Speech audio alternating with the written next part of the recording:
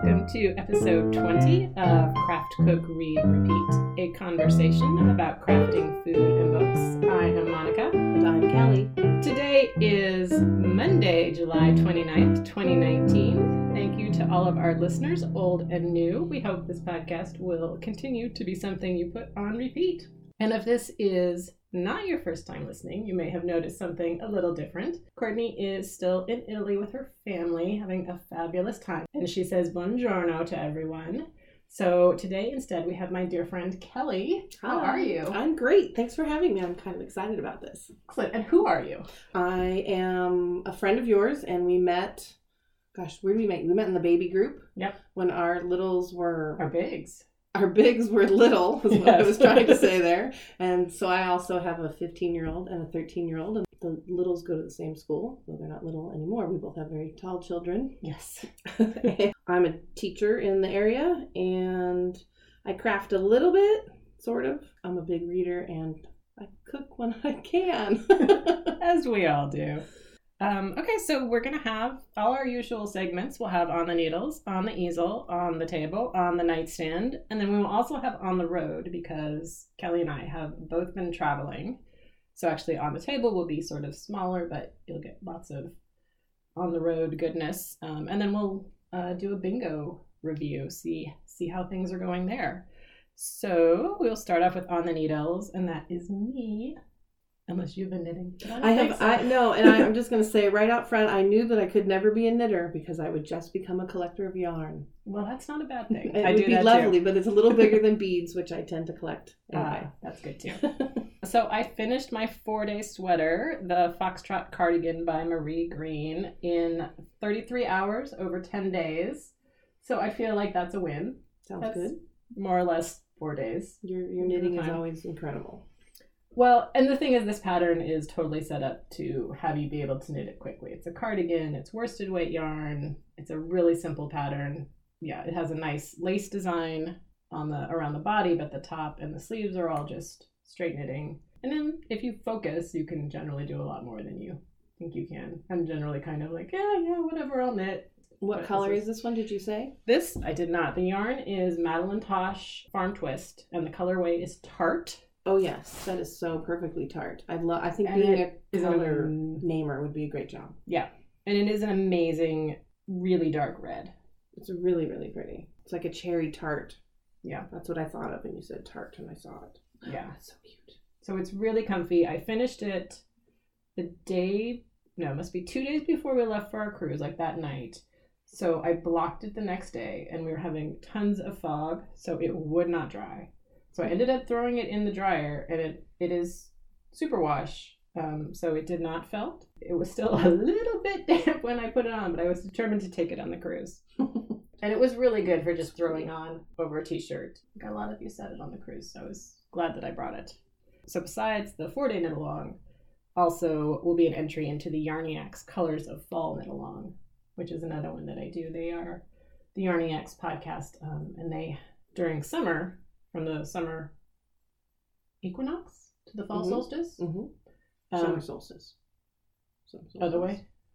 Oh yeah, fall will be even. So summer solstice, fall equinox. Yeah. You can knit anything, but it has to include one of the colors from the Pantone fall palette for either New York or London. You get to choose. So I think this one was Viking red.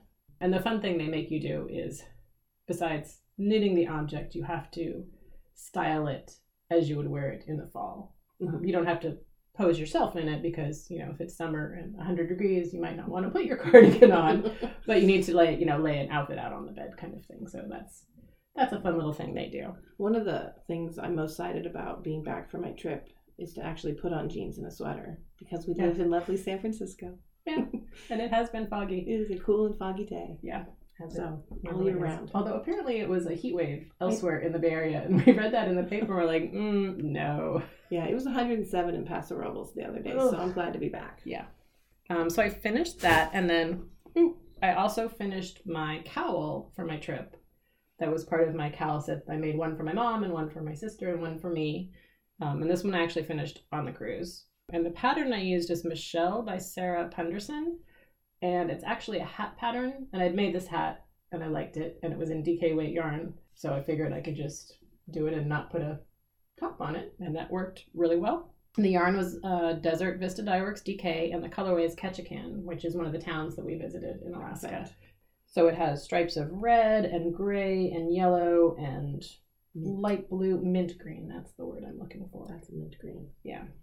So that was fun. I posted a picture of the three of us wearing our cowls on I was Instagram. going to say, I think I saw that before. Yeah, you did. So that was And fun. everyone got the same.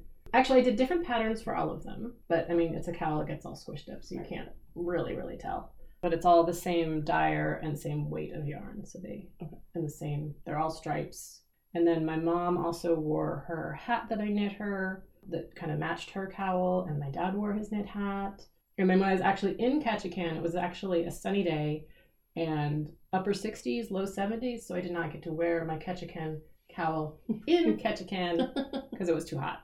Oh, what a shame. But I did get to wear it on the cruise. On the cruise, I took my flax light sweater, which is the rainbow one, made a lot of progress. So the body is done, and I'm about 3/4 of the way through the first sleeve. I continue to focus. I will have a new sweater soon. We'll see. We've got kind of a busy week. I didn't take Simon socks because I had done work on them before. I didn't think I would have enough knitting on them to keep me occupied. I didn't want to run out partway. So I didn't take those, but I have made a lot of progress. I'm super close to finishing those. So eventually you'll stop hearing about them, hopefully. But I did bring along some new yarn. Actually, it's old yarn from my stash from White Birch Fiber Arts in the colorway Nasty Woman. Ooh. It's pink, neon pink, and olive green stripes. Ooh, two favorites. So it is pretty incredible colorway. And the pattern I'm using for it is Hermione's Everyday Socks by Erica Luder, which I had not made before. It's a super popular pattern on Ravelry, but I thought it was fun to have Hermione and a Nasty Woman colorway, and I like that. I like doing that. So Good theme. So that was good. So I got a good bit of that done as we were traveling around. I think that is all my knitting, but I'm getting close to finishing a bunch of things, which is always exciting, because then you get to think about what you're going to do next. And that is it for me. So we'll move to On the Easel, which is you. So I've never been on the easel. However, I find myself in the garden. So we're going to tweak this just a little bit my way and talk about the garden and what I do with what grows in my garden, I guess. I just have a really small planter box. And because we live somewhere foggy and up on the hill, we don't get a lot of sun. So what grows best in my garden are greens. So I've got a lot of lettuce and chard and carrots, which are not greens, but I get good carrots. But I think that everything in my yard takes probably 3 times as long as anybody else's sunny garden might grow. So that's kind of what's growing edible wise. Otherwise, we have tried to make a low water garden because we've had drought for so many years. And so we have lots of succulents. And one of the things I like to do with my succulents are make little pots. And lots of my girlfriends, but not Monica this year, are turning 50 this year. So I am trying to make some beautiful succulent pots for them. And so I went searching, and I like to find my stuff at a discount. So there's a great Goodwill by our house. And I walked in and they had exactly what I wanted, which was just like a 9-inch diameter glass vase that just goes straight up. And it was perfect because you can see all the layers of the rocks and then the soil. And then I put sand. After you plant the succulents, you can put sand on top, and it looks really cool. So I found the exact thing I wanted for $1.50. Perfect. Favorite. And I made her this beautiful big planter, which actually traveled to Morro Bay with me, and it still looked good when I got there. Wow. I've done it before where I've made little pots, and by the time I get to Santa Cruz or whatever destination I'm gifting it for, it's completely not made it. So I packed this in towels in a crate with newspaper to absorb the shock of the car hitting a bump, and it made it the whole way. Nice. So well done. Yeah, I think I've seen you've made those I before. think I've given you a tiny one. Little one, yeah. Yeah, little It's one. And they beautiful. don't last forever, the little ones. We'll see how long the big one. This is the biggest one I've ever made. That's an indoor potted gift. And the nice thing with succulents is that a lot of them reproduce themselves. So in my budget gifting, I can just slice one off in the front yard and then repack it, and they grow really well just by placing them in soil. Nice. And another, I was thinking there's a fun thing to do with them is to put a little creature or a little something in there. I use a lot of shells and rocks. I was reading, there's a new crafting place in the city called Workshop. Oh, okay. You know, it's like drinking and crafting. Oh, and you yes. can make and we haven't been there yet. Though. Right, we haven't been there yet, but we've been talking We about keep it for planning it. over a year. Yeah. And the lady keeps posting her succulent planters with the figurines from Stranger Things, and she's making little like dioramas. And I found Mike in my garden from a Stranger Things birthday party my kid had, and with little figurines. So I have him right outside my door guarding, just in case Perfect. anything bad is going to happen. Yeah. So it's kind of fun to make them funny. I think my sister-in-law was doing zombie ones for a while, Excellent. so it's kind of fun. Plants versus Zombies. There you go. Yeah.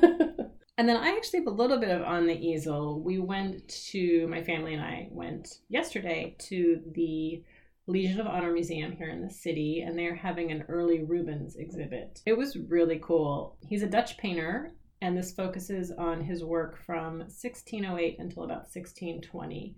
He's known, I think, for like sort of large, voluptuous women. I can picture it. The Rubenesque woman.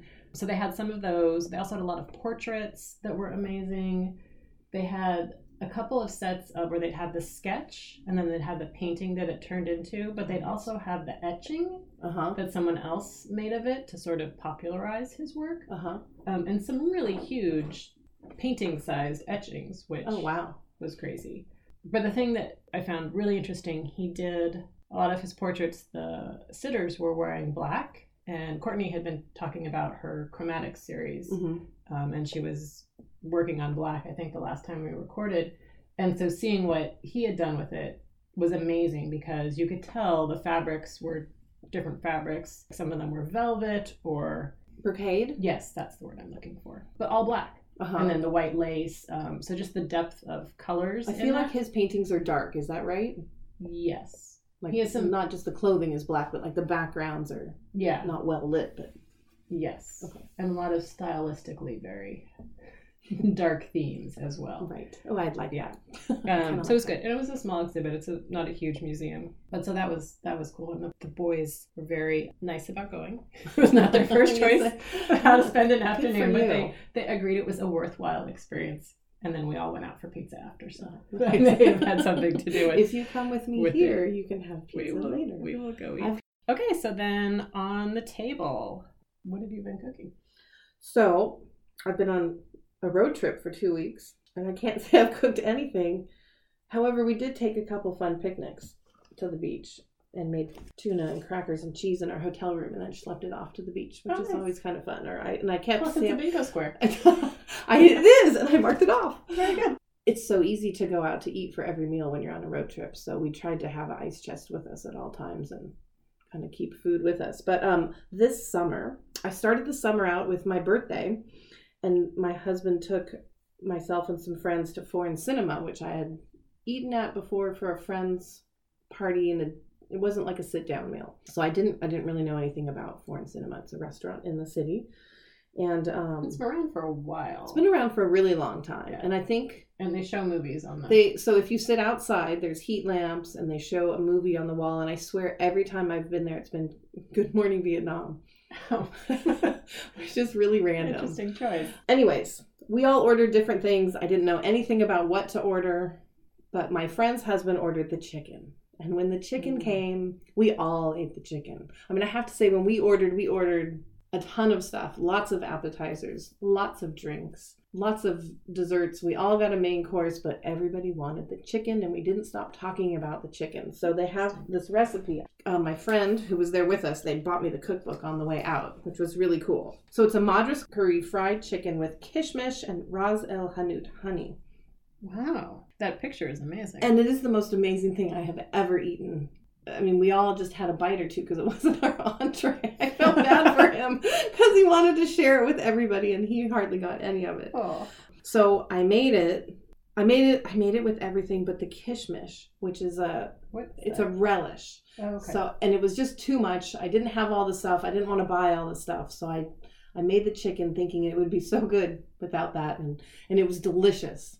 it really needs that to be what it was at Okay. the restaurant. And one of the things that they say so there's a recipe for kishmish in the back, and it's like cloves and cardamom and raisins and sugar and lime, and you cook that all down and make a relish with it. And it just takes, like what they say is that it just takes the chicken to the next level.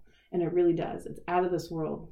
And we went back for our anniversary, and it was the night they weren't serving the chicken. Oh, no. So sad. I ordered like regular old chicken, and it just was kind of a disappointment. So we'll have to go back. So if you go, call and make sure it's If you go, chicken night. you can call and make sure that they're serving the chicken. Absolutely. Is it only one night a week? That's what I asked, or- and she said no, it's kind of when they feel like making the chicken. I think they know in advance. You want to eat this chicken. If it's on the menu, then get it. Then definitely order it. But I have to say, I don't know if it was the process or the cut of meat, or I don't know why it was so good, but it was the best coating on a fried chicken that I've ever had. I think you can find it online. If not, it's a great cookbook. There's a bunch of stuff in it that I'd like to try. It So looks beautiful. I'll be back to that. Yeah.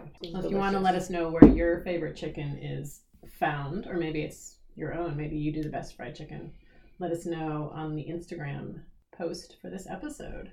Yeah, I think for my family too, fried chicken and summer chicken recipes, pulled barbecue chicken, pickles, and some sort of tart, sweet and sour side dish is like our favorite. The other thing I wanted to talk about was in the your cookbook that you recommended to me, which my husband bought for me, Smitten Kitchen Every Day, which I hadn't touched because it wasn't the cookbook I had asked for. And then you guys started talking about it. I'm like, oh, I have that. There's a corn succotash. Oh. It was fantastic, and my kids could not get enough of it. Oh, It was I so haven't good. made that one yet. It was really good, and I think I switched something that it had in it that I didn't add because I didn't have it. Maybe it was some jalapeno, but it's charred corn, and you make crispy shallots, and it was so good and fresh and light with summer corn. And I think it would be good if you didn't have summer corn and had to use frozen corn too. It was really good. All the flavors you add into it are delicious, so that made a good combination with like a summer chicken dish. I wouldn't serve it with the foreign cinema chicken because there's too much of the other flavors going on with a fried chicken. More. Or the more pulled, the pulled barbecue chicken. I think is yeah. what we had it with. We made little sliders. There was one other recipe that I think I'll talk about. Okay. I'd never made a romesco sauce before, and also in the Smitten Kitchen Every Day is this chickpea romesco and egg bowl. I think I've made that one. I doubled up on the romesco because we never have enough sauce for my husband, who's like a sauce guy.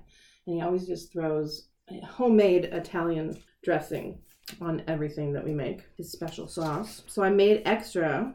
I think that was the one that I made, and I remember thinking it wasn't enough of It wasn't anything. enough. Wasn't enough, And so most- I added rice Oh, okay, yeah. just to have a little bit more. I can never find Because it. most of her recipes are very, very generous, and that one threw me. Right. As I was making it, I was like, this just doesn't seem like enough. And it's delicious, so you want to keep eating it, but it's not. Yeah, it was really, really good. And my kids are sort of wavering with meat. So it was nice to have something that had good protein with the beans and the egg, but a lot of flavor. And then it had the greens in it, and they'll eat the greens when they're mixed in like that. And I gotta say, putting a soft boiled egg on top of anything just makes it better. It does. It's very true. I never really knew how long to do an egg, and I stuck with exactly what she said for my egg, and they're the most perfect eggs. I know it's not that hard to figure out. They're perfect eggs, so I recommend that one. And make extra. I think I doubled the romesco, so we had it for a week, and my husband and my older daughter put it on everything they ate for the whole week. It was really good. Then that's the best way to do something, is to have that. Cook it once, and then you just have it for... Totally. And that's something that I'm kind of learning from you guys as you guys talk about what you're doing for food. I feel like I am always living to be more organized instead of living organized. So when I do it, it always comes across as like the best plan. I'm just so bad at it. I'm a last minute do it on the fly kind of gal. So it seems to work pretty well for you. When Tell I me do about it, what you're cooking. When I do it, it works really well. And what I like too is I'm starting to like write notes and put stickies in all my cookbooks when the whole family likes something, because they're all very unique in their tastes and desires. Yeah. Maybe not as much as you guys. Yeah. And that one's good because if you do have meat eaters, you can always throw in a sausage or chicken or anything. Yeah, I'm all about it's already sausage. Or if you have someone who doesn't like eggs, then they don't get the egg. Or right. This one is already very deconstructed. Right. And you can kind of And I like how you customize can it. kind of slide things in too, and they just taste good with the egg yolk Yeah. on top. And the romesco And the sauce. romesco sauce Yeah. on top. That's really what it's all about. Yeah. So I've been very veggie heavy That's because 10 days of cruise eating, which I will talk about more later. Yeah, lots of steak. So I've been cooking all the vegetables, which has been really nice, kind of I mean, it's the time. detoxing. Yeah. Everything's good Yeah. and perfect right now. This is true. Ship got back really early, like 7 a.m, which was fun because you got to see the sunrise over the Golden Gate Bridge. So that was lovely. That's But I couldn't, there was really no excuse for not getting myself to the grocery store. And I haven't been making since dinner. we've been back. Oh, I have to go today. we had nothing in the house, absolutely nothing. So I ended up, what did I get? Oh, I got a rotisserie chicken and I think some spinach and rice noodles. Oh no, I didn't do spinach that night. I did edamame and snap peas. I love the snap peas. Maybe there was spinach in there. I don't know. Anyway, and I made a peanut sauce and just kind of, people combined their bowls and dumped it all on there, and it was delicious. And the peanut sauce was from Vegetarian Cooking for Everyone by the lady who did Greens, Mhm. the restaurant, Mhm. for I have many of those years. cookbooks. Yeah, all really good. And I've been trying to get back into that one, and it occurred to me that as my husband's a vegetarian, that might be a good cookbook to look into. Does that one have less ingredients? I find like all the greens things are they're delicious but complicated for a weeknight kind of throw together. Some of them are definitely complicated where it looks like it's 5 ingredients, but 3 of those are other actual recipes, Right. Of thing. I did do a cauliflower gratin before we left. That was really pretty simple. It was, I think, cauliflower and tomatoes and feta on top. Mm-hmm. Ooh, that sounds good. And that was really good. And that was a nice entree for my husband. And I think I had chicken or sausage or something for the boys. I had a little bit. I'm definitely trying to cut back. So that was good. And I'll need to go back into that one. I've got menu planning on the schedule today. So I'll look at that again. I'll probably go there myself. But the peanut sauce is really good, and that was simple. I've used that before. And then I did a bunch of menus from Dinner a Love Story. She's gotten into doing kind of a weekday vegetarian, so I've been pulling out some of hers. Actually, I'm lying. The first one I'm thinking of is a salmon salad, but That sounds good. it has salmon, and it's kind of like the chickpea, where it's very deconstructed, and you can customize it however you want, but it's got new potatoes and green beans and corn, and you make a vinaigrette. And I think the boys had it, and I had it with the salmon, and I threw black beans in there for my husband. Otherwise, it's all vegetables. You just kind of steam everything up, and then whatever vinaigrette you like. My husband, one thing he can cook is, he can make a really good vinaigrette. Yeah, So that's that's key. kind of his special sauce on everything, but it tastes good when you need a really good one. Yeah. And he won't tell us how he makes it. Oh, It's a secret. Interesting. Maybe he'll pass it down It to is his girls. special sauce. And then we had kale and mushroom tacos, which were really good. So the kale, this is, again, a Dinner Love Story from her blog. So that one is online and will be in the show notes. Mushrooms are with shallots, the kale is with the garlic. Mix them together with red wine vinegar. Ooh. And we served it with radishes and avocado slices and yogurt, lime juice, cilantro kind of sauce. That sounds good. And then I had leftover chicken from the rotisserie chicken, so the boys threw some of that in there. And I had meant to make rice on the side, but totally forgot because it was only my second day back. I was not quite back in my I groove. kind of always forget the rice on the side. Yes. It's like, oh, wait.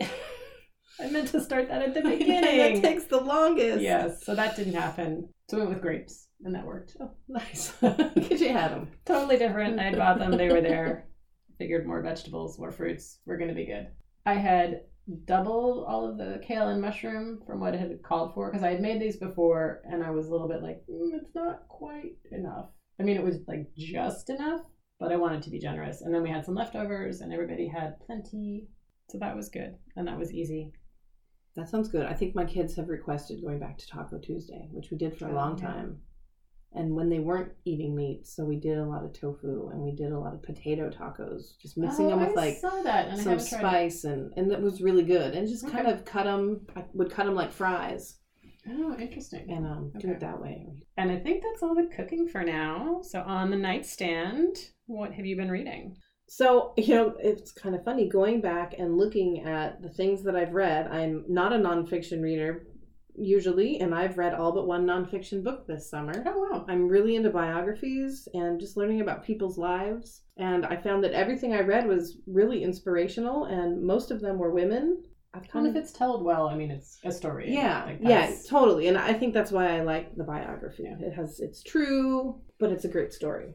So I think the book that made the biggest impact on me was a book called A Different Kind of Daughter. And I think that I got this at a thrift shop in Ben Lomond 2 years ago. I think at the beginning of the summer, I took a picture of all the random books I have on my nightstand, which is a lot.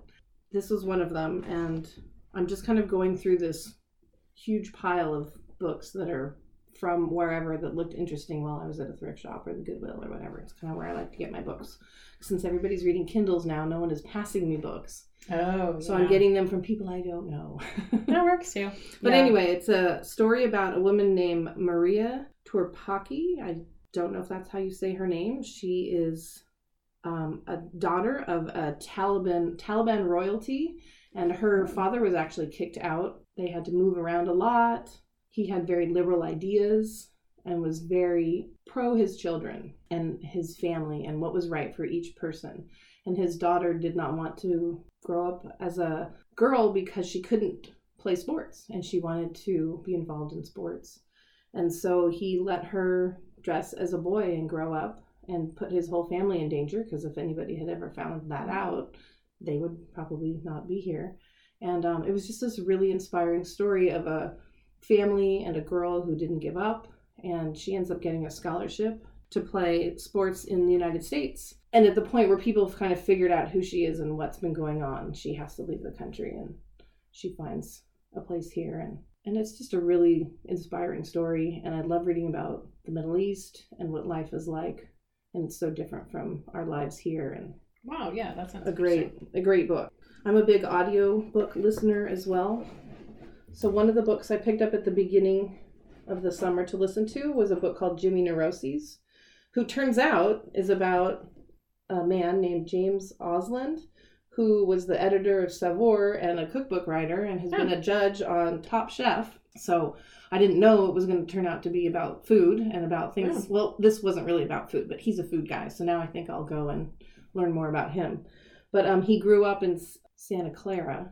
Him and his mom, his dad just left one day, and his sister moved to go to college. It's his growing up from like age 10 to college, and just his life and what it was like to be him. And he didn't really fit in, figured out he was gay, started taking the train from Santa Clara to San Francisco, and all the things that happened in his life.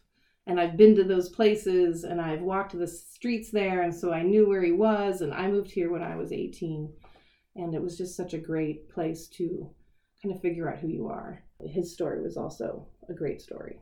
My daughter is a rower, so another book that I read Boys in the Boat last summer, and this summer I read something called The Red Rose Crew, which I had just bought, and then someone said, oh, you have to read this great book, and she sent me the same book, Red Rose Crew, and it's a story about the women rowers in 1975. It's the first women's U.S. rowing team, and it's written by Daniel J. Boyne. It's just about this group of women and who they were and how they came to rowing and the struggles that they went through as women, because a lot of the boathouses were not open to having women.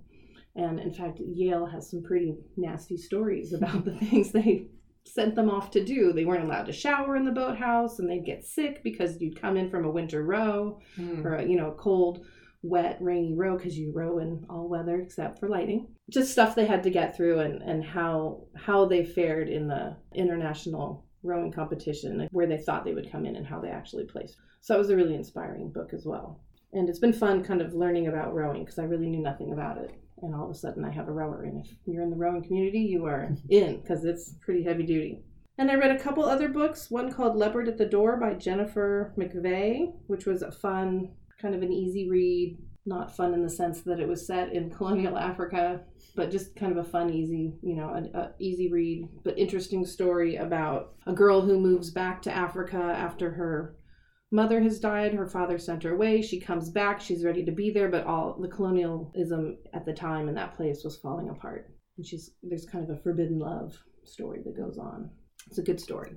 And then as I turned 50 this year, I found a book called I Feel Bad About My Neck and Other Thoughts About Being a Woman. It spoke to me, by Nora Ephron. And that was just a fun book of short essays about being a woman. You were talking about that. And it made me laugh. At your birthday. Right, that's right. That's right. And I found it hilarious. Yeah. And it is. It's just some funny stories. It's nice to know when everything starts to change that you're not alone. Yep. So that was the book for that for me this year.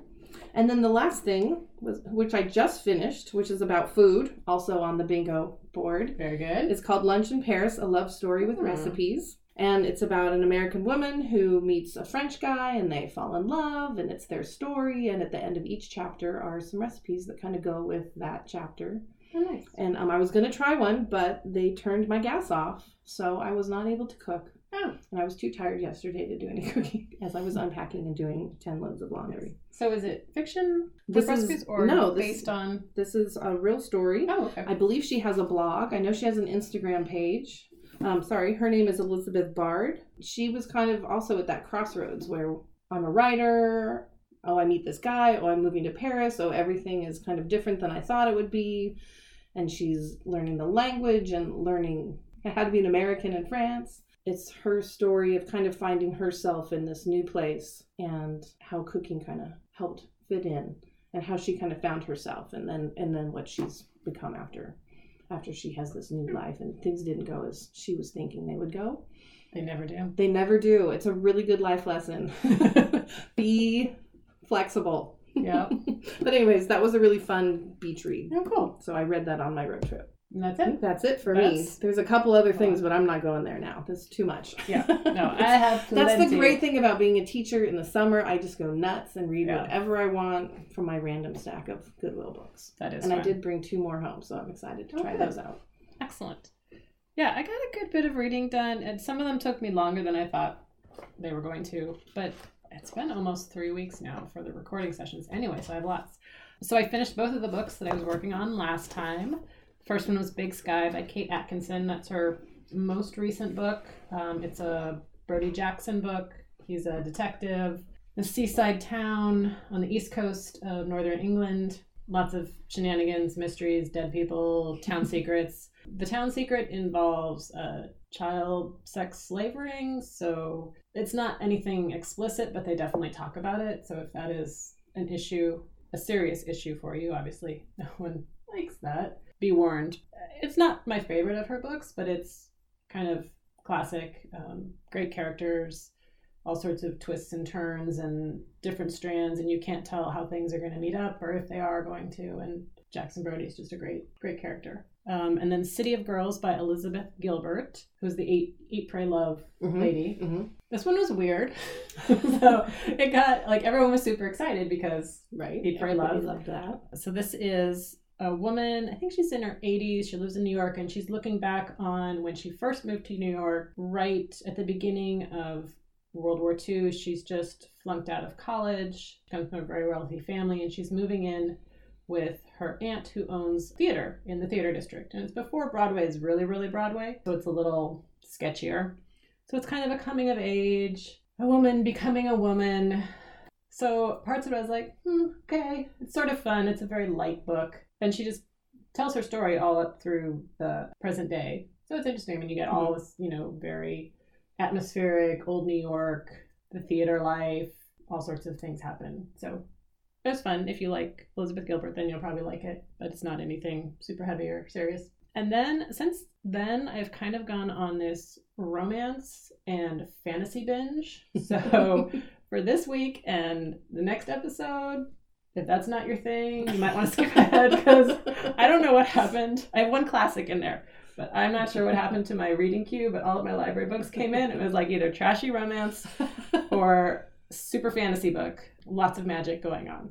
But you always have the best recommendations for the romance. I think they're all great. Okay, so this is because I don't ever pick up a romance. High level romance. This is paperback, which is a fabulous genre, and I just started a new podcast about the writing of romance novels and why they're serious and important, and I think it's totally true. And they are apparently the biggest selling genre of any genre in the book industry. There are always plenty at the Goodwill. Yes. Might I say. So they're great. They're super fun. It's summer. I love it. You know it's going to have a happy ending. And sometimes that's just what you need. Yes. Here. So the first one is The Duke and I by Julia Quinn. And there's a Duke and a girl, and I don't know. They fall in love. It was lovely. Did you get good historical background for the era that you're reading about, or is that this is not like real? early 1800s. This is not this is historical not fiction. This is not Outlander. No. This is Best recommendation ever. Yeah, that was a good one. This is not that. This is much lighter. He doesn't want to be a duke, and she's very nice. She's one of 9 siblings, so I think she's going to write books about all the siblings. She's written a bunch of them. She's lovely. She's the oldest daughter, and she's supposed to get married, but she doesn't like anybody she's meeting, and she meets this guy, and he doesn't really want to be the duke, so they decide that they're going to pretend to be engaged so that she doesn't have to. So then she'll be both more interesting, and other people will come see her, and then maybe she can find a guy that she'll like, and then he won't have to deal with all the mamas coming to try and make their daughters interested in him. Mm-hmm. Of course, they fall in love, and, shenanigans ensue, and it all works out at the end, and it's very lovely, and just a little romp. I used to work in a bookstore, and the woman who managed our bookstore would always find a romance that had your name in it and give you the front, like the first page with just a little snippet. So somewhere in my things, I have a Hot and Heavy Kelly page. Nice. From some book somewhere that had my name. After that, I read She Would Be King by Wayatu Moore, and she is Liberian, raised here. This one is a magical, realistic retelling of the founding of Liberia. Oh. So there's 3 main characters, and one is born in Africa, and she is born at an inauspicious time, so her village thinks she's cursed, and so she has a very hard childhood and is eventually thrown out of the village, and she cannot die. And then there is a boy born in Haiti, I think, and it's right at the time where former enslaved people moving back to Africa or being sent back, combination, founding a settlement there. Okay. And he ends up back there. Okay. And he can become invisible. There's another, I won't even get into how he was born because it's really weird and magical. But he grows up on a plantation but escapes because he's super strong. And they all end up sort of connecting. And there's also the Wind, who's a character. Lots of too much magical? No. It's, okay. It sounds great. Yeah, so it's mostly normal, except then they'll use their power. It's like a superpower kind of thing. They're using their Jessica powers. Jones, been watching all summer. Oh, or not all summer. Good stuff. Yes. So kind of like that, where they're normal people, except that they have powers. Right. But they don't happen all the time. No, it's not constant. Okay. Yeah, it's like, here's some people illegally trying to take these villagers and kidnap them and send them to America. We'll help out here. Okay. And then also it also does go into, I guess, since I know nothing about it, the founding of I was just talking about this, which is it's rather interesting. So the historical part made me want to read more about it. The magical realism just made it a really good story. Characters are interesting. There's a lot of personal struggles between the characters and the people they know. So yeah, this was a fabulous book. And I think this was recommended by Anne Bogle of the What Do You Want to Read Next podcast. And I think the author has been compared to the lady who wrote Americana, kind of in terms of being an amazing writer. And she doesn't get as much notice. So yeah, this was a really good book. I think that might get on the nightstand. Yeah. I read The Tenant of Wildfell Hall by Anne Bronte. So classic.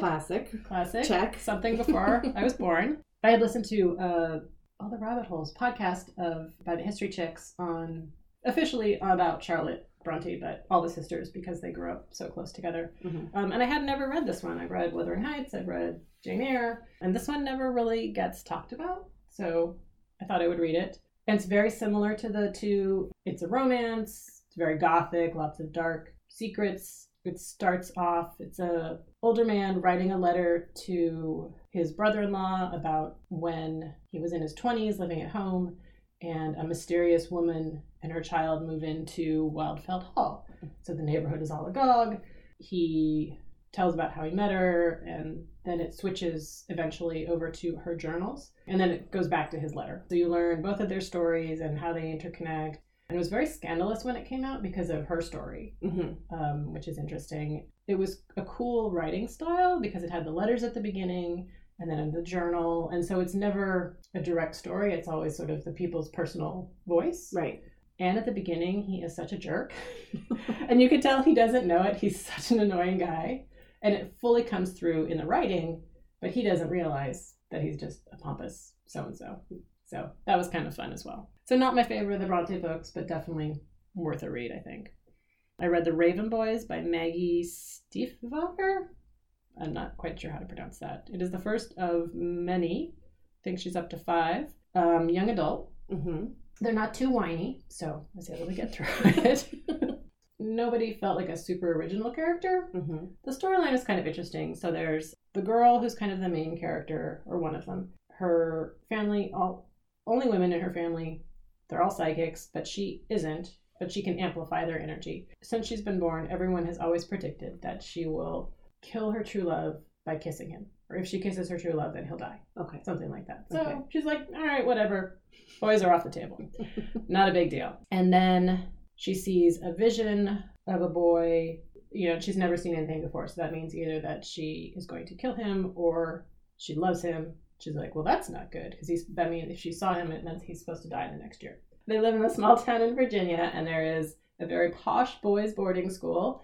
Those are the Raven Boys, because the school crest is a raven. Gotcha. So the one guy, the lead guy of this little gang, is searching for ley lines and trying to find kind of an Arthurian once and future king. He's a Welsh king, Owen Glendower. So he's searching for that with his buddies, who all have many issues. And he's the boy that she saw in her vision. Okay. So is that her true love? How's this all going to work? She's actually interested in one of his friends. They all start searching for the missing king, and so lots of shenanigans and drama and teenage angst, and the parents and the kids would just talk. It all would have been fine. Well, it wouldn't all have been fine, but you know. So it was fun. So I'm not entirely sure. I'm not rushing to read the next 4 books, plus 3 mini books. Yeah. And it's becoming a TV series. Oh, although apparently it'll be sent in the Central Valley of California instead of Virginia. Oh. I'm not sure why. Easier to get to from LA. That's true. Cheaper, I guess. probably, to film that. Yeah. But it's by the same people that did the TV series of The Magicians, so. Oh, okay. And I enjoyed that, so I might check it out, see what they've done with it. Mm-hmm.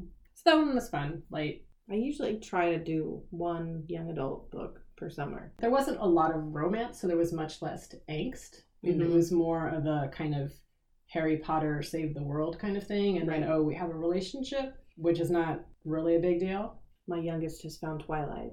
I'm living it again. Lucky you. Through the eyes of a 13-year-old, I think it was more fun as a 40-year-old. So that was the book that we got on audio to listen in the car on the road trip. I much preferred reading it silently to myself. Yeah. My older was cracking up because it's so angsty. And had she read it? No. Oh, she skipped that? Yeah, she skipped it, and it didn't go over so well. So we stopped at about 6 hours. We're like, we're done. We're not going to listen anymore. Yeah. But anyways, yes, it's back to being Twilight summer. Well, that's the time for it. So then my final book that I just started is Red, White, and Royal Blue by Casey McQuiston. This is another trashy romance. It is the son of the first female president, and he is now in love with one of the princes of the British throne. Oh. So very modern, super fun. They start off hating each other, then they get to know each other through texting. And that's the way to do it these days. And they post on Instagram. Ooh. It was hilarious. And then the first son and his sister are throwing a New Year's Eve party for all like the young famous 20-somethings. So they have to meet with the social secretary of the White House to approve the official Snapchat filter.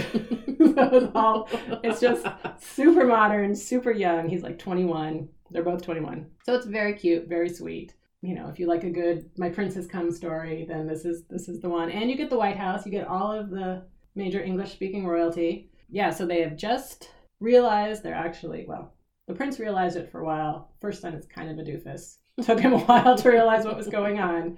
But they realized, oh yes, we like each other. And they're planning up a meeting. But I'm only 30% of the way through the book.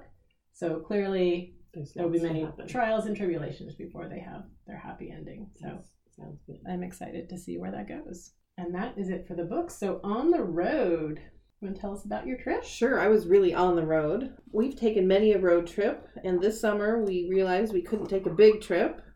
So I decided to whisk my kids off and do a California adventure. And it started off at my girlfriend's 50th birthday party in Morro Bay. She had rented a beautiful house. We had water views, and it was I think a home away rental. And just lots of food, fun conversations. We went kayaking. I loved Morro Bay. It's like no one goes to Morro Bay, but there's a lot of tourist stuff. Oh, and it was super foggy. So Morro Bay is known for this huge rock in the bay. You couldn't see it. The last morning we were there, the sun came out. I was walking down the hall in the bathroom, past the bathroom. It's just this little hall between the bathroom and the stairway. And I was like, oh my gosh, there it is. So we had a view of the rock. And Morro Bay is it like halfway between here and LA? It's 3.5 hours. So a little, about that, yeah. Okay. But it's just this quaint little beach town. I walked one morning from the house all the way to the rock and back, and you can go down by the water and walk along. And there's a nice little pathway in front of all the beachfront restaurants, so you can just keep going and stay on the shore. Oh, and there's otters just swimming around, so it's super cute. You can see the otters in the bay. So we kind of avoided all the touristy places, but went into town. A lot of thrift shops, a lot of antique shops. My husband loves antiquing. We found a beautiful thing that we were like, well, maybe we'll go back and get that. Super cute little town. So I really liked Morro Bay. And then from there, I thought, what a great jumping off point for our trip. So my husband went home and I had to work all week. And so I took the girls. We went to Malibu, which I grew up in Southern California, but I'd never been to Malibu. And my girls were super excited about that. On Airbnb, I found this little one room apartment over someone's garage. It was this beautiful white stucco Spanish style house. But we had this little apartment over the garage, and it was just all white and wood and super beachy and cool. And it was across the street on PCH from the beach. Wow. So we could just walk across the street. And we did like shopping and a fancy lunch one day. And the other day I took my younger, well, we all went, but my younger has just found roller coasters. So we went to the Santa Monica Pier, which we'd been to before. And we all like the roller coaster there. It's pretty mellow. And that satisfied that need. And then we went to a place called Malibu Farm Pier Cafe. Let me just say, it was the most expensive breakfast I've ever had in my life, but it was probably the best food we had besides the home cooking from family. It was so good. And on the pier, it was kind of half sunny, half foggy. There were tons of surfers out. It was delicious. So that was really fun. And then from Malibu, we went to my mom's house in Southern California. And we spent 5 days with cousins and my brother and his family. And we went swimming and we went thrifting and we looked at a couple of houses in Old Town Orange, which was super fun. We went to a beach shop. So I've passed my old crafting was beading. I've passed it to my daughter. Or she's taken it from me, I should say. So we went to a bead shop there, which we'll put in the notes. It's a great little shop. I was 21. I got in a motorcycle accident. And I flew home to stay with my mom, and she's like, what do you want to do? And I'm like, I want to make jewelry. She's like, okay, I found a bead shop. So same bead shop, same owner. Oh, wow. Really cool. It's still there. It's a little house in the middle of a parking lot of some like big shoe store. So that was fun. So the girls picked out a bunch of beads. My mom picked out a bunch of beads. I think it's called Beads, right? Yes, Beads and Orange. Go there. It's a great shop. A great older couple own it now. They were really helpful and very sweet. Oh, I didn't mention the bead shop in Morro Bay. Great bead shop there, and they have a back area with all these succulents and cool ways to plan and all the little figurines to make your own little scenes inside your succulent bowl. Store. It was the greatest store. I couldn't buy anything succulent-wise. I could buy some figurines. And they had macrame, which I keep trying to get into. I have all this stuff and haven't done it. I made a ton when I was a kid with my mom in the studio in Tustin. So I keep thinking I'll go back there, and I got stuff, but I haven't done it yet. But it was an inspiring little shop called Beads by the Bay in Morro Bay. And then from my mom's house, we went to Pismo Beach for 2 days and really hung out by the pool. My mom had offered me many things for my birthday, and I decided at the last minute that we needed to stay at a deluxe fancy hotel in Pismo Beach. Oh. So I took some money and got us a nice place. We really sat by the pool. Nice. And we all were tired, and it was a nice place to read. And so we sat by the pool. I read magazines. The girls read. My daughter's reading East of Eden for school. Oh, that's a big book. Could they have picked a smaller size Wow. book? She has to read 400 pages before school starts. Yeah, he's got a lot of books. They don't need to read that one. I know. So I don't know. Whoa. So I'm thinking that I like to read what she reads. So I haven't read it before. So Pismo Beach? Pismo Beach. And then from there, my dad lives in Paso Robles. And we went to Paso, and we always go to the vineyard behind his house called Ventu. Shout out to Ventu. They love my dad and stepmom. They take care of them and treat them like family. They have delicious pink wine right now, which we will also have some tomorrow. Nice. So I brought back some pink wine, some rosé, and there's a new brewery in Paso also called California Coast Brew Company, and our friend Nika recommended it to me. She knows one of the brewers, and I met him, and we took a selfie and sent it to Nika. Nice. We went to high school together and haven't seen each other since, but have kept friends. So I found him, and we went there, and my dad had already told me about this great new brewery in Paso, and so we brought his growler and filled it up, and I had a flight of beers, and it was great. I love their Belgian. They have a stronger Belgian and a lighter Belgian, and the stronger Belgian was delicious. That's my favorite. So it was really fun. We did a lot of eating, drinking, driving, seeing family, seeing friends.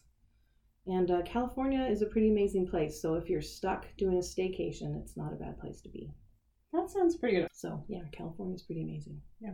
Well, I enjoyed Alaska. That was our trip. Little segue. We went on a cruise. It was my parents' 50th anniversary, so they took us all. So it was them and my 4 people and my sister and her family. So it was a wide range of ages. And we left from San Francisco on our Grand Princess ship, whatever it is. Ship. Very large. Definitely It's definitely a ship. ship. It's very large. But so it was fun sailing out underneath the Golden Gate Bridge. And also very easy because we didn't have to fly anywhere and then get a hotel and all that. So that was good. It was hilarious because it had been foggy, sucked in fog all week. And we woke up. No, and it cleared the night before. Oh. It's gorgeous. Oh, you had already left. We so had you didn't left, have to, yeah. So it totally cleared. I was like, this is not going to hold. We woke up. It's sunny all day. I was like, this is not going to hold. And because a lot of times the fog will come in like 4 o'clock. Yeah.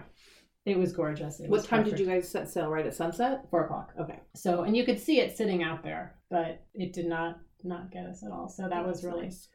really cool. So then we were at sea for about 2.5 days, living the cruise life. The kids we did not see. They hit the teen club. They made a bunch of new friends.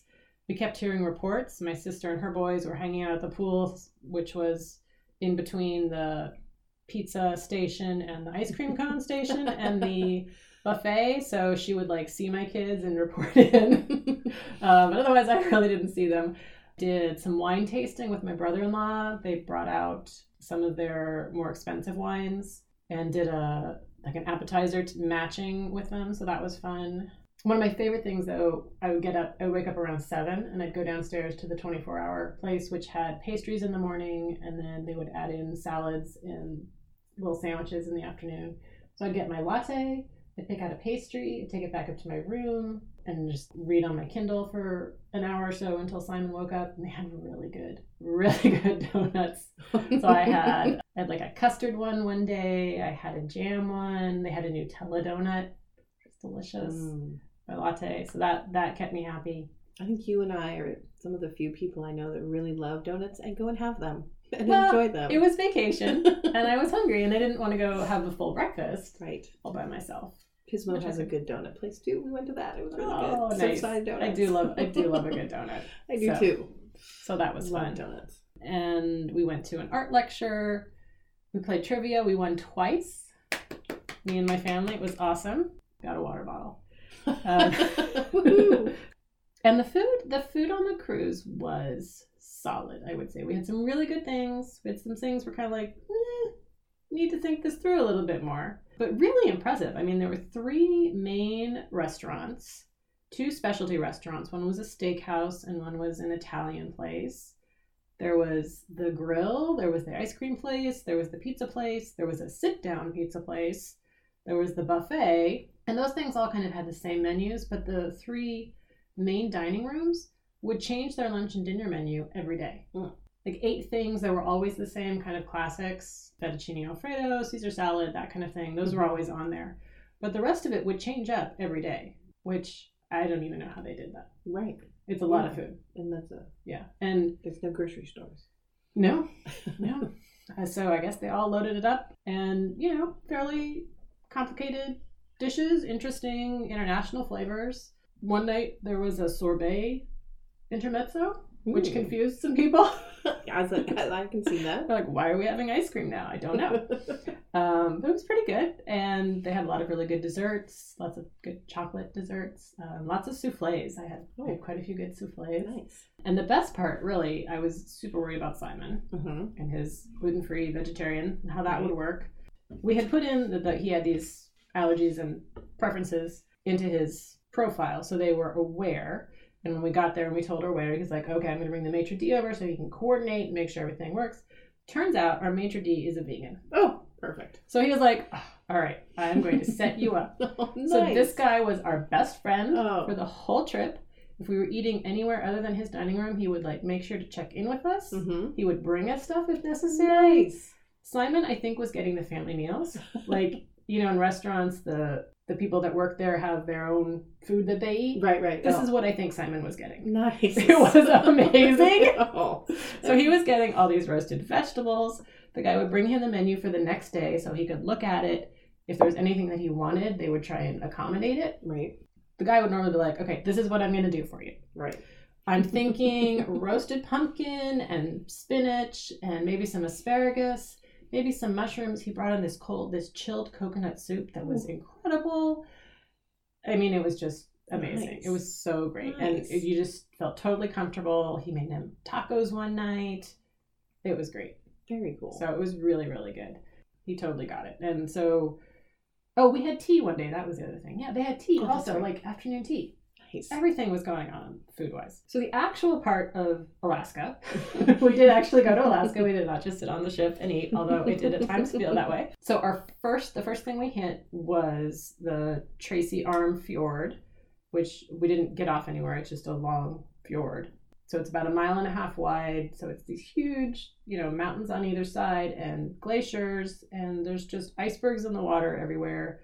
And this beautiful mountain scenery. And so we were supposed to go to Juneau, and that didn't work out. So this was our backup. And usually you do either Tracy Arm or Glacier Bay. You don't get both, but we got both. And we were there kind of at dusk, so the lighting was amazing. Oh, pretty. So it was really cool. And then the next day we hit Skagway. And all of these places are kind of in the lower part of Alaska, where it's right next to Canada. So Skagway was the jumping off point for miners going to the Klondike Gold Rush, or one of them. So they would start there, take the pass over the mountains, and go look for gold, and generally not find any, but as happens. So someone eventually built a train over the pass, and that was the first excursion that we did. And I think it's some engineering wonder of the world, like the Eiffel Tower. It's officially in that same group, because they built it in 2 years, basically up a rock cliff. I mean, it was pretty ridiculous. We're at times looking down off the edge of nothing. So that was fun. And my older son is a train guy, has been forever, still is. So he really liked that. And it was fun. The cars are beautiful old cars that they've restored. So that was our morning. And then we came back into town and had lunch at a place that had a Brussels sprout rice bowl. Ooh, it's gluten-free and vegetarian. We're like, all right, we're going here. They also claimed to have the best margaritas in town. It was a little chilly for a margarita. Didn't feel quite right. I had a glass of Riesling, I think, which was lovely. Yeah. And I had a smoked salmon puff pastry. So that was really good. Oh, and Dash had a Reuben, but with reindeer sausage. He loves a good Reuben. He said it was a little weird trying to eat the sausage, and the bread was kind of crunchy, but the taste was good. And it's always fun to try local delicacies. I don't know if that's more of a tourist local delicacy. Right. But it was fun. And then they had a train store for my son, and they had a yarn store for me. It's the perfect place. Yes. Well, so the thing I wanted to do, this was Aurora Yarns, and I had looked them up beforehand, and I had seen them mentioned before, and they have Quiviet, I think is how you pronounce it, which is the hair of the musk ox, which I think wanders around, and its undercoat gets caught on branches, and people go out and pick it up. Wow. And make yarn out of it. And it is the softest, warmest yarn in the world. Ooh. I don't know if in the world, but definitely up there. So it's very labor intensive, beautiful, and amazing. All right, and you have some for us to. Well, it's all for me. I get to touch it. You can touch it. Ooh, pretty colors, like what, raspberry? It is exactly raspberry. It is.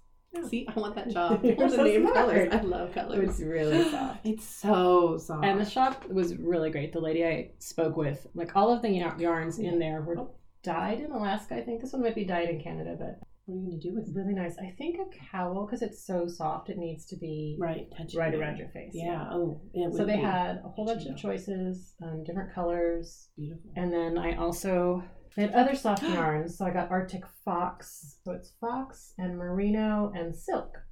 So I'll probably make a cowl with that one too. But she had a bunch of samples so you could see what it looked like knit up. And this one knits up pretty fluffy, which I thought was interesting. Mm-hmm. Yeah, I mean, just the skein. Is this a skein? Yep, it It's is. so much fluffier than the ox. Yeah. So although that one's got some fluff on it too. So I'm excited to work with those. And that was kind of my special Alaska souvenir. Very cool. Although that was not the only yarn that I bought. They had this one, which is mostly not neon pink, magenta. And then it's got some yellow and green It's really in pretty. part of it. And the colorway is fireweed, which was this really beautiful flower that we had just spent the morning looking at from the train. Oh, cool. So I was really excited. The yarn is, I think it's just a merino nylon blend. But I loved the flower. So this I love how the color travels through it's light pink and then it's bright pink. And yeah, so it definitely really reminds me of the green. flower. Very cool. So I'm excited to work with that. And then I found another one, which is a worsted weight, and it's basically a double skein because it's 560 yards, so that is a lot. So I can do a really huge, bulky shawl. And I don't think it's hand spun, although it kind of looks like that. But it's pinks and grays. It's really pretty. So, and that one I wasn't going to get it, and I was like, you know what? I really like it. I'm just going to get it because I'm here. And it is a local Alaska dyer. So. I like all their labels. Yeah. I like, vacation yarn is super fun. It's a good thing that we got vacation beads. Oh, so in the afternoon, we went to the sled dog camp, which was so fun. So these are dogs that are training for the Iditarod. This is their summer training ground.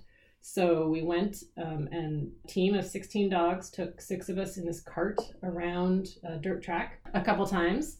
And then we went down and we had a little lesson on the history of the Iditarod and what's going on now and how the dogs got to be the way they are, because they're not the big fluffy huskies that you think of. They're Alaskan huskies, which are bred for doing these races. So they're not as fluffy. They're super muscular, super fast. They love to run. Like, they did not want to stop. Is that a good thing? If you're going to run 1,000 miles in the winter, yeah, it's a good thing. So that was really interesting. And then we got to meet the puppies and hold the puppies. And they were so cute. And they had this one called Butterscotch who was little, like 6 weeks old, and this beautiful, butterscotch color. It was super fun. Then you could see them playing around. And so that was really fun. Nice. And then we went back to the ship. And then the next day we were cruising through Glacier Bay. We saw, I think, 3 glaciers, and we spent an hour at the Marjorie Glacier, which was amazing. And when he said that we were going to be there for an hour, we'd spend a half hour with the glacier on the port side, and we'd spin around and spend a half hour on the starboard. I was like, it's a really long time. Like, what are we going to do? And at the end of it, I did not want to leave. Yeah. Like, why? We can't leave yet. So that one comes right down to the water, which most of the glaciers don't do anymore. And so it's known for calving, where the ice falls off. So that was really cool. We saw a bunch of times that happened. And it was just beautiful.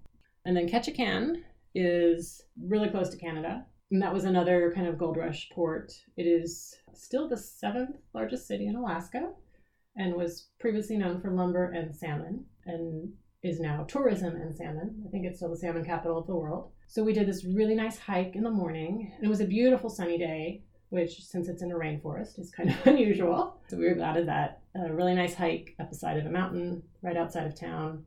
You could overlook all the bay. Mm-hmm. And then we had lunch in town, and Simon found a gluten-free crepe shop that had gluten-free crepes. Oh, nice. So we stopped in there, and it was actually really good.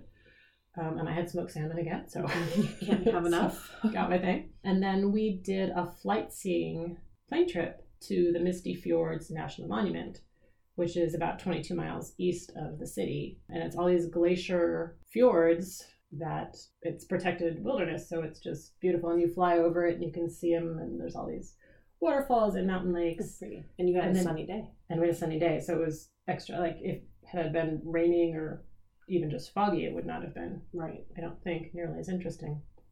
And then he landed on a bay, and we got to get out and stand on the pontoon for a few minutes and kind of enjoy the silence because there's nothing there. Right. And then get back in and fly off, and that was... How was that? Taking off and landing in the water. The landing was the smoothest landing ever. Oh, so nice. Smooth. Oh my gosh. Never had anything that smooth. No SFO landing? No. It was a little bit rougher when we came back to the airport because the water there was choppier. Mm-hmm. But the water in the fjord was just I bet. like glass. So right. it was nice. super. I was like, oh, that was great. And taking off was fine. So that was cool. He was really knowledgeable and shared a lot of the history of the area. They're formed from glaciers, so it's kind of like being in Yosemite Valley, except with water. Okay. So that kind of granite Right. rock. Yeah, so it was really cool. Then we were back on the boat for a day. Then we went to Victoria in Canada, which was really cute. I thought about just walking around downtown, but my boys aren't going to go shopping, really. Right. So we got an excursion to a fort and lighthouse that have been closed and are now a state park, I think. So that was cool. And the fort was used during World War I and World War II, so they had historic setups. And the lighthouse, I don't know what it is about lighthouses. They're always fun to visit. So that was nice. And then we went to the British Columbia Museum, which was amazing. They had a natural history section with like mammoths and tigers and all the animals. And then upstairs they had people history section, and half of it, or more than half, I think, really was the First Peoples history. So they had totems and all these other carvings and embroidery and weaving and their houses and their history and how it all changed. And they had a big thing on the languages. There's 60% of the Indigenous languages are present in British Columbia, like the Canadian ones, which is huge. So much variety. My husband is a language guy, so he was hanging out there and listening to all the examples they had. So that was really fun. Yep, and then that was it. So we got back on the boat, and then we came home. And our last day was sunny and warm, and everyone was hanging out by the pool, and they had movies by the pool and margaritas, and finally felt good to have a margarita. It was good, yeah. Yep. Oh, and in Ketchikan they had another yarn store, which I did not know. My sister found it and texted me, and it was right downtown, so I went to that as well. And it was the Fabulous Fiber Arts, and they actually had some embroidery and some other crafty things. I think Ketchikan is a little bit more of a year-round town, so they had more kind of regular workhorse yarns and not just local yarns. So I got a mini skein set, Fisher Girl yarns from Ketchikan, and the colorway is sockeye spawning. So there's like a burgundy and a dark pink and an orange and an oatmeal and a light pink, and they're all kind of dusky colors.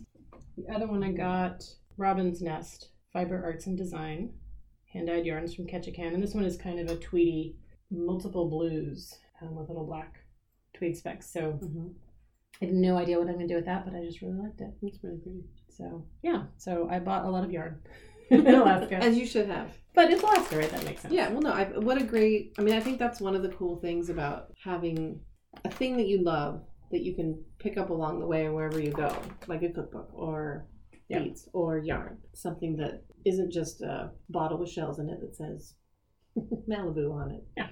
That your kids are going to like for a day. Well, those are good too. But yeah, and then I'll get to knit with it, and I'll have a thing that I can keep or give away, and it'll be a nice memory. That is all the on the road. So bingo. Going strong. Last date for entries is September 2nd, 2019. To enter, you need to post a picture of your bingo card with a completed row on Instagram with the hashtag CCRR Summer Bingo 2019. And it's also a good idea, if you're not sure that we're following you, to tag us, Craft, Cook, Read, Repeat, just to make sure that we see that. Been seeing a couple more entries. Well, I don't know if anybody else has finished. I'll have to double check that. I know some people are working. My friend Tamara posted she was making mead, I think. Ooh. Which sounded really good. And someone suggested that if she gave it away as a gift, she could finish a square. So I'm, available if you want to meet and have some meat. I can do that. You don't have to post pictures of your finished objects or what you're doing, but we do love seeing them. Just make sure they're tagged. And if you need a copy, you can email me or email us at craftcookreadrepeat@gmail.com, and I will send you a PDF to print out. All right. You got a bunch of squares there. Do you have a big one? I have some question marks by things. Well, yes. It's fine. I penciled in some stuff that it might have been a stretch, but I almost have a bingo. That looks like a bingo. I think I double dipped on something. You can do that. Yeah. Something authored by a person of color. My Pakistan Girl book, Taliban Girl. Yep. Cook on the Grill. I took my daughter camping for her 13th birthday, and the fire pits these days are so tall and high, so the grill sits really high above the fire, and I really had to keep rearranging my fire to get it to cook. So these were low and slow vegetable kebabs, and they were the best vegetable kebabs I've ever made. So there are those. And then the award winner, I was looking the other day, and my book, A Different Kind of Daughter, also won the Amazon Best. An Amazon Best award. That totally counts. Make a gift. I made my succulent pot for my friend, and it said read a used or borrowed book, and all my books are used or borrowed. Perfect. Books. You totally had a bingo. So I got a bingo. Nice. But then I was having fun looking at this morning. I've been going through my garage and trying to get rid of things because I like to keep everything, but I'm not a hoarder, as my husband likes to say. But I found in my grandmother's stuff an old 1930s book, Poems for Boys and Girls. So I've been reading the poems, and they're really silly, and some of them are definitely dated and inappropriate. No, not too bad, but they're pretty cute. So that was kind of fun to look through that. So that's also an alternate format. It is also. That's why I was wondering if I could double dip. Oh, sure. Okay. So I've been reading magazines before you were born. Yes. And the alternate format. Yeah. Yes. Nice. I'm reading magazines all summer. Read a book about food. Made my romesco sauce. You're doing very well. I'm doing all right. Just make sure you post it. I've got 2 weeks left. So no. Yeah. It's like a month. For me, no. I go back in the Catholic school. I don't know about yours, but they go back on the 14th, so it's 2 weeks. It's this week. So your free time will be used up. The official date. You will still technically have time to enter, but you will not. I will. Oh, right. Actually, have time. I have 2 weeks before my time is up. Because Yes. once I'm back to work, though I will still read and listen to books and cook, my bit of crafting kind of comes to an end. Yeah. Yep, so I read the book written before I was born. That was The Tenant of Wildfeld Hall. Since I think, 1800s is before I was born. And I made peanut sauce. I didn't get a ton done. So I'm getting close to finishing a couple more rows. So I need to. It's a good guide for what you should do with your spare time. Oh, I did. I got a diagonal thing. There we go. All right, I'm getting there. Yeah, it just it's been fun. I'm glad you like it. Yeah, no, I like it. And I'm a reading teacher at our elementary school, and I sent home a summer reading bingo. So it reminded me of that. So I was when I first saw it, I was like, oh, I have to print this out. Yes. So I'm all about the summer bingo. It's a great way. I'd like to go out and have drinks and play bingo too. That would be another fun thing for us to do. So many things. Maybe next year we'll have that be a square. All right. Well, I think that is about it. Thanks for having me. Thanks for joining me. It's been a pleasure. Super fun. And make sure you do something you love every day. Goodbye. I am Monica. And I'm Kelly. That totally threw me. A little monkey wrench and things. I always screw things up. Show notes can be found at craftcookreadrepeat.podbean.com. You can find us on Instagram as craftcookreadrepeat or Courtney SF. That's CORTNEYSF. On Ravelry, I'm Magdon, MAGDON. And if you have any questions or comments, email us at craftcookreadrepeat@gmail.com. Thanks for listening.